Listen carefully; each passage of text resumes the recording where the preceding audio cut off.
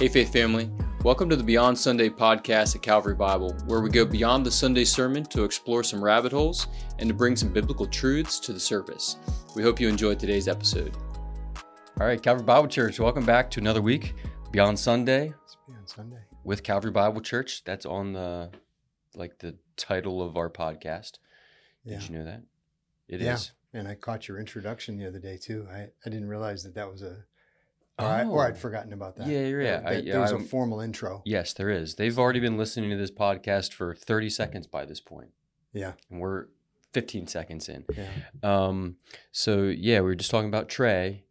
Big shoes to fill, small shoes in some ways, but big shoes in other ways. I ragged on him in Sunday school did you? The other day, 2 days ago. Yeah. Because, he's saying, I don't understand what he's saying. And I know for sure I defined the dark night of the soul in the sermon. But then Michelle, bless her heart, Michelle piped up quickly and said, he was on live stream. So it's hard to do live stream and listen. And she knows because she was in there with him. So it's very difficult to do both. Yeah. To be super focused on what's being said, plus pay attention to cameras and voice and all of this. So Michelle, Trey, if you're listening at all or watching at all, Michelle came to your rescue. Yeah, there you go. Bail him out. I was going to say, Trey, listen during the sermons. It's hard. It is funny though. Hard for anybody. How much it's a communication topic. You studied this. What's said versus what is understood. It's depressing. It can be. Yeah. That's why you hope for the cumulative effect. Yep. Yeah, you're really hoping for not only that, but against our tradition a little bit. What we're actually hoping for is that in the moment there's an experience with God, a worship experience with God in the moment, but then the cumulative effect of Sunday after Sunday after Sunday for years and years and years, you're hoping that that's just building, good knowledge of God and transformative, effect. Yeah. The other thing too is just listening to the Holy Spirit. And so many times you'll hear someone say, this is what I took from that lesson or sermon. And it's like, well, that's great because that's not what I was aiming at or exactly. Yeah, God does.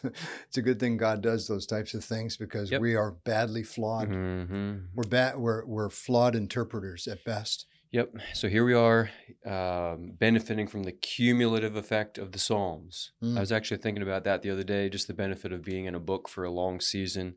We've had our breaks, but just continuing to stay in a book and the benefit of that. So anyway, so want to do three things today. Okay. Want to cover just quickly Psalm 89. There are some things that just did not have time to cover.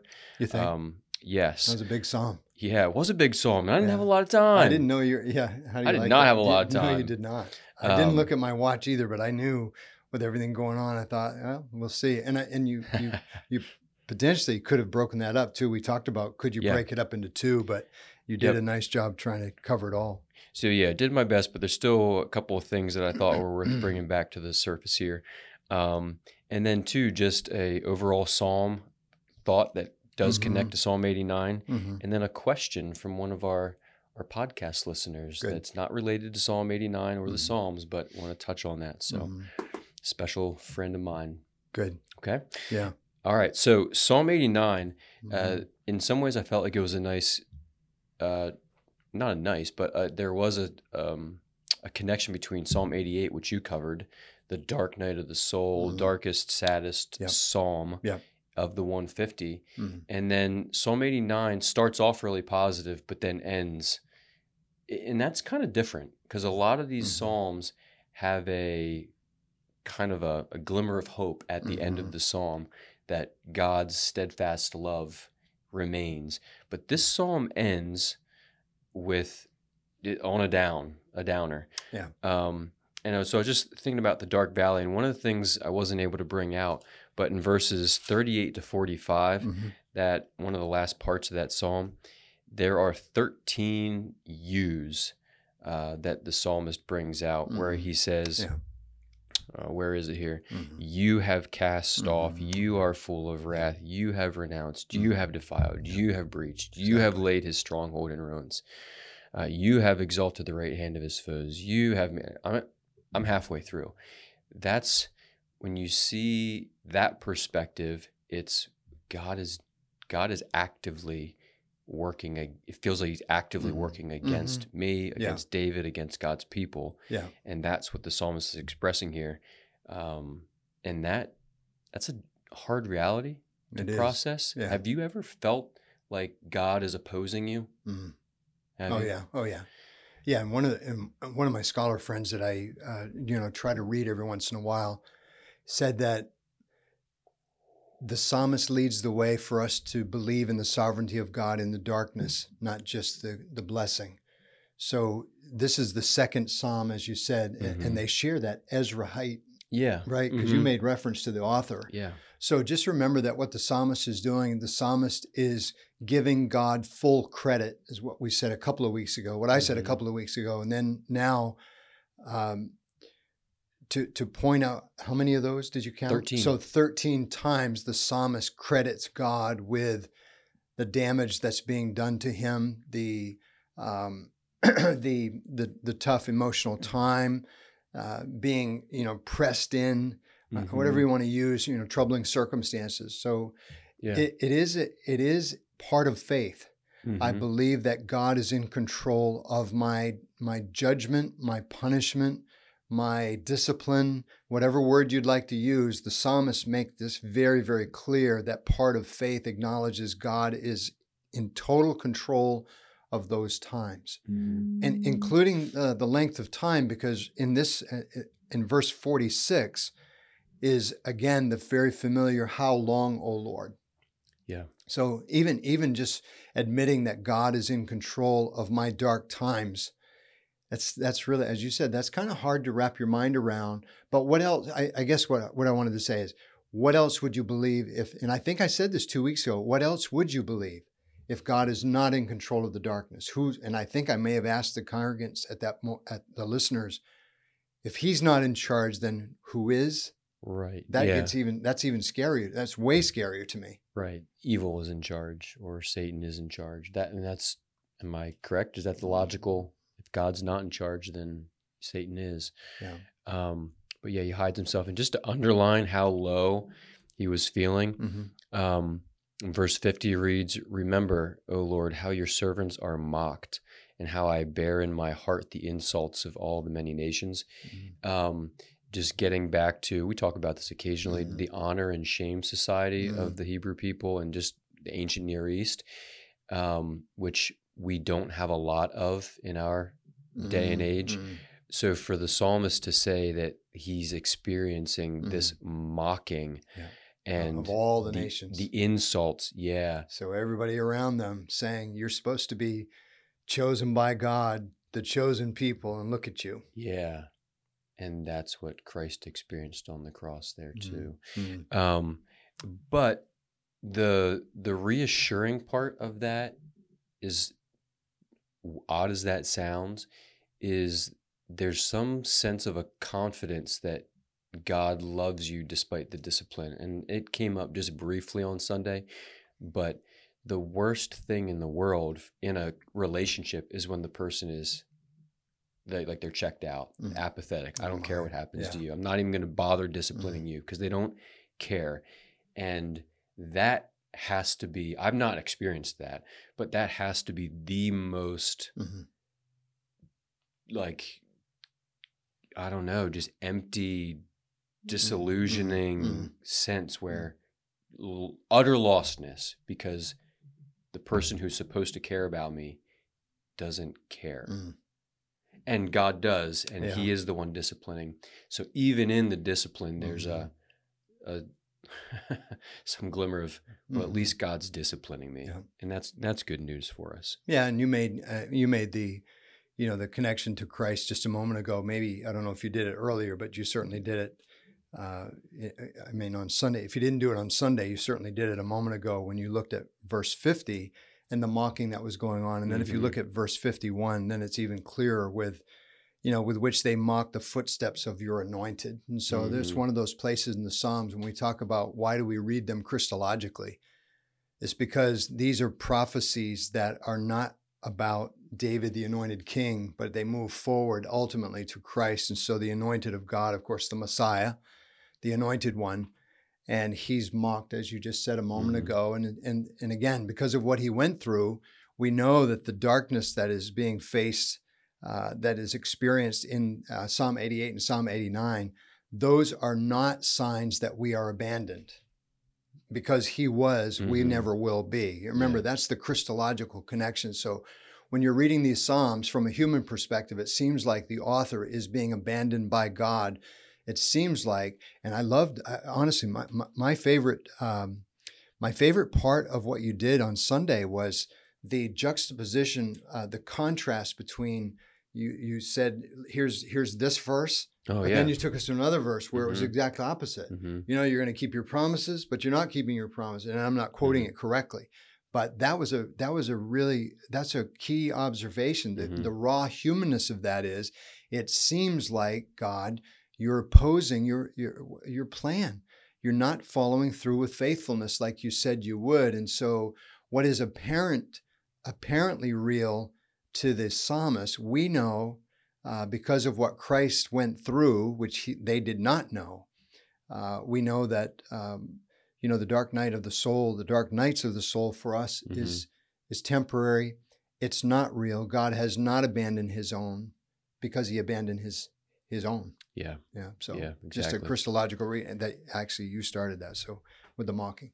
Yeah, and that I went more in the direction of the offspring. You did, yeah, which was good. There were a lot of good connections you could make in the psalm. Yeah. So transitioning out a little bit, but staying in Psalm 89 for a moment, I didn't even reference it, but the very last verse of the psalm reads, "Blessed be the Lord forever, amen and amen," which, when you're reading the psalm itself, you think, okay, there's the psalmist Ethan coming back and saying, but despite feeling mocked and hearing the insults of the many nations, blessed be the Lord forever, amen and amen. But as I was doing some study, this is the last psalm in book 3. Book 3. So psalms have 5 books. This is the end of book 3. Book 1, 2, 3, and 4, and all 5 of the books end with a very similar phrase. So let me read them for you real quick. Good. The end of book 1 reads, "Blessed be the Lord, the God of Israel, from everlasting to everlasting. Amen and amen." Psalm 72 closes out book 2. Blessed be the Lord, the God of Israel, who alone does wondrous things. Blessed be his glorious name forever. May the whole earth be filled with his glory. Amen and amen. The prayers of David, the son of Jesse, are ended. Book 3, the verse that we didn't cover, blessed be the Lord forever. Amen and amen. So what little study I did was just looking at a little bit of the progression of the Psalms and almost the mood of the Psalms, and pointing us forward to now kind of post David in books 4 and 5. And we're not there yet. So looking forward to that. Are we going to stay in the Psalms? At least for this coming Sunday, we'll do the first of the next book, which is a prayer of Moses, the man of God. That's the way 90 reads. So they have a different flavor to them. So I do want to cover that a little bit. I would imagine that within a few weeks we'll break from the Psalms. Okay. And then we'll possibly do a short series, and then maybe return to Matthew. I'm not exactly sure. But okay. Yeah. So at least diving into book 4. At least. Okay. Yep. Good. All right. I'm ready for the last question. Yeah. You ready? I am. Good friend of mine. He asks this question, not related to the Psalms, but just a life question. Yeah. How should Christians respond to war? So 2 quick directions we could go. Maybe we can touch on both. Yeah. 1, a modern day view of it, like if I get drafted, etc. And then 2, Old Testament. God sends his people into battle a lot to destroy, utterly destroy all the living, Mm. and take them out. Yeah. So how should Christians respond to war? Let's start with modern day responses. So my first reaction to that is, let me start by saying that the wars that we have going on today, Mm-hmm. they should help us want the return of the King, because it is very difficult for a human being to decide on what is just. For instance, think about holy war or just war. Mm-hmm. That's a theory. So my first comment is that, that kind of question, what I don't want to do is I don't want to press the Bible into service that it wasn't designed to do. That's the first thing. Second, I am interested in the justice of God, which means when I read, as I did this morning again, the paper had I think there was no, it was yesterday's paper. Somewhere either today or yesterday was a picture again of a city blown to bits. Mm-hmm. And what I want is I want justice to come on the earth. Mm-hmm. So I want to start there by saying, when you think about all of the warfare that's going on for all the different reasons, just think about Jesus coming back and providing true justice in this world. Mm-hmm. And that to me is a stabilizing hope. It's part of our faith. Mm-hmm. Even so, come quickly, Lord Jesus. Mm-hmm. Justice is a big deal in the scriptures. It's huge. Mm-hmm. We just got done studying Amos in the young adult class. Those prophets. Wow. Justice and righteousness. They're all over that. Caring for the weak, the poor, the needy, the oppressed. Yeah. And that's where this concept of the just war theory, which would say we're not looking to pick a fight, but if someone's being oppressed and the righteous need to step in their defense, that's justice. Yeah. Humans stepping in and hoping to bring some kind of justice. Yeah. But it is a big deal. But I appreciate the way you started that with, it should cause us to just look forward to Christ's return, because there's so much injustice. Yeah. And sometimes both sides are wrong, and no war is perfect. It's just brokenness. No, it's awful, destructive. And so now let's transition to the Old Testament, maybe where we're more grounded in the scriptures here anyway. Let me phrase it this way. Mm-hmm. Why would God send his people into battle to take over the promised land and kick the people out? Yeah. One of the ways that I've answered this question in the past is simply to remind everyone that it was God's land.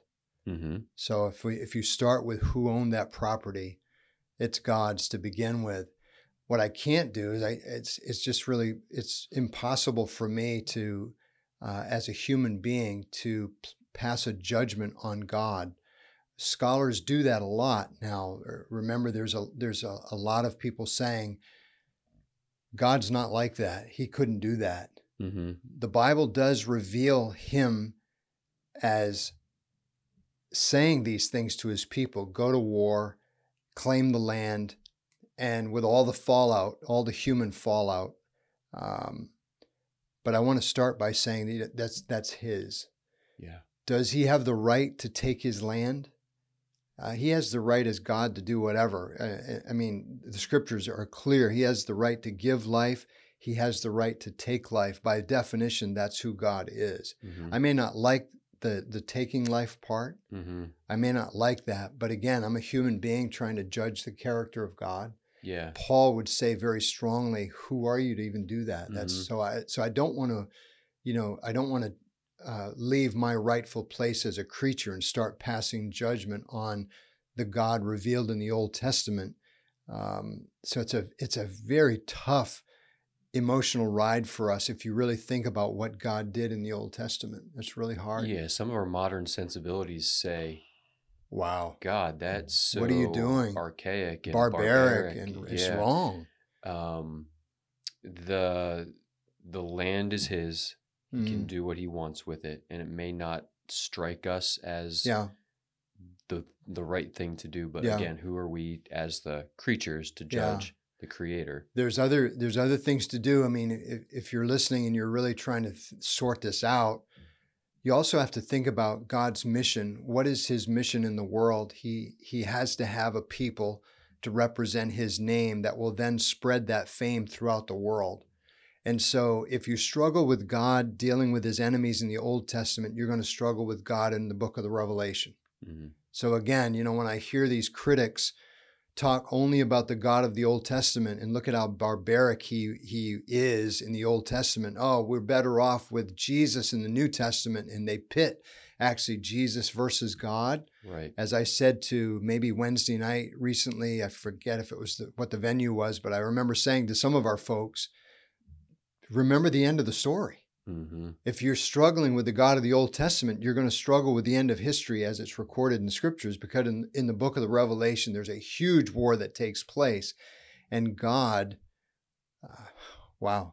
with the sword of his mouth is the figurative language, that he is going to complete history and say, no rivals are going to stand before me. Mm-hmm. So he will win. And that's why it's so important for us to be kingdom citizens. Yeah. And instead of rebelling against the king. I think it also draws attention to God's holiness. Yes. Great point. There's nothing that stands in its way. And so I think the modern sensibility, and man, that seems really harsh, God, is, man, they're people just like me. They're innocent in quotation. We would think of them as, what did they do to deserve that? Yeah. But no one is righteous. No, according to the scriptures. Yeah, and even God's own people, which he, like we just covered, he disciplines them too. He does. He has them conquered through Assyria and Babylon. Yeah, it even starts, there's another scripture that says, let's judgment needs to start with the house of God. Mm-hmm. You remember that book that came out, Love Wins? Yeah, this is quite a while ago. Mm-hmm. I think I would prefer the notion or the title, God Wins. If it's just love that wins, that leaves judgment out. If you have the thought that God wins, he wins, which means that some lose, all rival gods lose, mm-hmm. and all those who worship those gods or serve those gods or who are in those kingdoms, they lose. Mm-hmm. God wins, which means so do those who enter his kingdom. I would prefer that. I like that. And that's, again, more of that, more trying to pay attention to the question of war. Mm-hmm. And how is God going to function? There is going to be a tremendous war. Mm-hmm. Yeah, good. It has to be. Otherwise, we'll never have shalom without it. Yeah. He must win. Yeah, and he will. Mm. So... yeah, we could talk for hours, write books about this kind of stuff. Yeah, I couldn't. We're not going to. I couldn't write the books about it, and I could give it some thought. But what scares me is to think that people have defended both sides from the Bible. Yeah, just like the slavery issue. There was people defended the Bible, defended slavery from the Bible, but they mm-hmm. also were anti-slavery from the Bible. It's like people do everything with the Bible. Yeah, it's like, so use the Bible carefully. Oh my, for what it's intended to do. Yeah. But no, I think to just put a period on what you said, God wins. All those who worship and serve false gods and live for those false gods will lose. So that's a strong exhortation and reminder for us to make sure we're living for God. It is. Yeah, because he's going to come out on top. Yeah. In the end. That's good for us. Ooh, that is good for us. It's good for us. Okay, good. Well, that was fun. That was fun. Yeah. Hey, I got a joke for you. Okay. What can I do? By the way, Trey, he nailed. Did you get a joke? You didn't listen to the end. No. And so I asked him I couldn't. What do you call be the drops things? Do you know what you call be the drops things? No. Oh my gosh. Yes, you do. Please tell me you do.